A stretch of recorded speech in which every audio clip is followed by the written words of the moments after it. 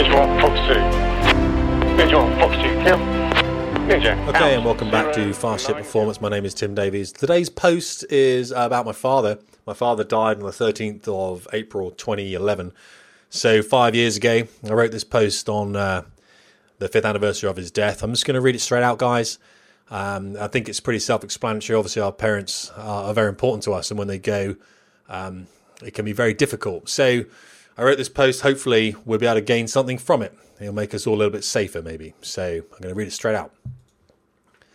Life is what happens to you while you're busy making other plans. Death on the roads. A quote that is often attributed to John Lennon was actually first used in 1957 in an issue of Reader's Digest by a man named Alan Saunders.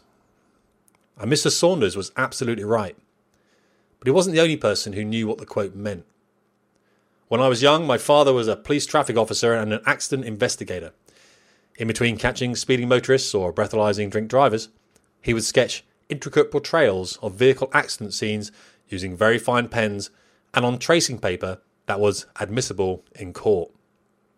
Investigating accident sites, especially where there has been a fatality, was never an easy task, and some nights, after arriving home from work, he would take a whiskey up to his office where he'd set about drawing his day's work. Often I would have a sneaky look at the plans that he would create. I would wonder at how a car's skid marks would finish where my father had drawn a tree, or how neatly he had sketched the outline of a motorcyclist, but had somehow forgotten to draw some of the limbs. As I grew older, my father would become more open and talk about his days on the motorways of southern England. He had a partner, Jim, who was of a similar age, mid-50s, and often they'd bring the newest and fastest BMW or Jaguar patrol car back to the house where I'd marvel at the equipment inside. My father and Jim became two of the oldest traffic officers in the constabulary and would mentor and instruct the younger ones in the art of pursuit driving and the intricacies of road traffic law. Sometimes my father would arrive home after midnight, having been in work on an early shift, only to have been called to a road traffic accident, or RTA, later in the day. His tiredness would show, but he'd always pour out a whiskey and join me in front of some mind-numbing TV show where I'd try and drag out of him any excitement that his day might have brought. Often he'd talk of a car chase he'd had, or an unusual traffic stop he might have made. But sometimes he didn't want to talk and would just watch the TV. With hindsight, I guess a lot of emergency first responders probably exist with a low level of post-traumatic stress disorder, or PTSD, but it wasn't something a police officer would have known much about back then. Most of the time, he would say that he had to go and sketch another incident. In those days, most police stations had a police club bar above the main work area where officers would go and have a pint or two before heading home after their shift. It worked as a decompression tool and allowed them to offload their thoughts onto a drinking buddy so as to not go home and torment the wife with the horrors of the day. If my dad had a bad day and drank a few too many, a police car would be summoned to ferry him home so that he didn't have to drive. A well-supported process and one that my father had himself done for his fellow officers many times before. But after a while, those police bars started to close down. Forces were unable to support them, and it wasn't seen as the right thing to do for the constabularies to endorse a drinking culture alongside police work. From then on, most officers would head home after work and drink alone. Some, like my father, would attempt to frequent a new pub and get in with the locals, but it was never the same. A police officer would find that their stories were rarely understood by their new audience, and so they would head back to their houses where they could be alone with someone who did understand them, themselves. After attending one particularly nasty RTA, my father showed me the results of inattention by a young motorcyclist. It wasn't all the motorcyclist's fault. The car driver hadn't seen him, but speed was a factor, as it normally still is. When coupled with inexperience, the result was yet another needless death on the roads. Many people think that one of the downsides of the job might be speaking to the relatives of those that the road has claimed, but my father always said that he saw it as a privilege that he could be the one to inform the family of their loss and help them through it. He was a very proud man, and a former Royal Marine who had fought overseas.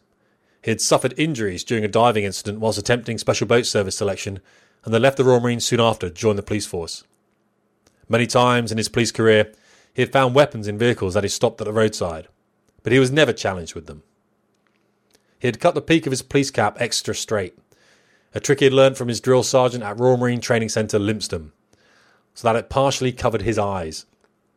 This gave him a look which instantly commanded authority and respect. This, he said, was for when he'd find himself stopping a wayward driver while single-crewed on a dark and remote country lane in the small hours of the morning. But the other reason my father said he had never come to any harm was because of one word: respect. Not because of the respect that the badge, uniform, or brightly lit police car would command from the person he stopped, but because of the respect that he would show to the driver that he had only just met. When he approached the vehicle with his white traffic cap, with forced slit peak still in place, he would always address the occupant as sir or madam, and not in a condescending manner that you often see on some of the police TV shows nowadays. When he called somebody sir, he really meant it. As he would tell me, you don't know what kind of day that person is having. Always treat them with the respect that you would want to be treated with. His father had been a senior police officer in the Welsh Valleys, and my father's accent would often betray his homeland, of which he was fiercely proud. There was nothing like a curt demand given in a sharp Welsh accent and ending in boyo to make an agitated driver become exceptionally compliant. Some notable difficult events stand out, and as I got older, he would talk of them less. The French family that were all killed on one of his motorways. A friend of our family who attempted to hitch home on one of his motorways but was hit and killed by a car. How he once had to end an exceptionally dangerous chase by nudging the offending vehicle off the road, which unfortunately resulted in the death of the driver. I guess there are some things that you can never unsee. After a long illness from emphysema caused by asbestosis, partly gained whilst on active naval service and helped along with a history of alcohol and nicotine addiction, my father died in 2011. I was lucky enough to be able to see him one last time before he joined his fellow police officers and Royal Marines on the other side. I was in Kabul, Afghanistan when the call came. He had been taken ill again, but this time it was serious. Within 16 hours, I was at his bedside. The power of the Joint Casualty and Compassionate Centre, or JCCC, should never be underestimated, and I am forever grateful. But I still remember him for the pens and the drawing boards that are still in his study next to rolls of tracing paper that will never get used. The late nights when he'd sit with his whiskey, looking at the TV, that would never have the answers he hoped for. And the way he treated the members of the public that he'd never met before, and how they would always leave with a newfound respect for the police force. I know we don't like to think about the bad things that might happen to us or our family. It's not pleasant, and it's hard to consider at the best of times. But my father always said that to die on the roads was a waste of a life. He said that most people don't leave enough space to the car in front of them, use their phones and become distracted, or just plain speed when conditions are poor. He said that there was no such thing as an accident on the roads. There was always somebody who'd done something foolish. Maybe sometimes other plans we have should take a back seat whilst we take some time to appreciate the life that is happening all around us. It is very easy to miss. As much as you can prepare for your partner, child, or friends becoming ill or losing their jobs, you can never prepare for the knock on the door that signals that they won't be coming home again, ever. It was one of the things that I remember my father telling me one night after he'd returned from working a particularly difficult shift dealing with another fatality. Tim, just remember that life is what happens to you on a rainy Tuesday afternoon.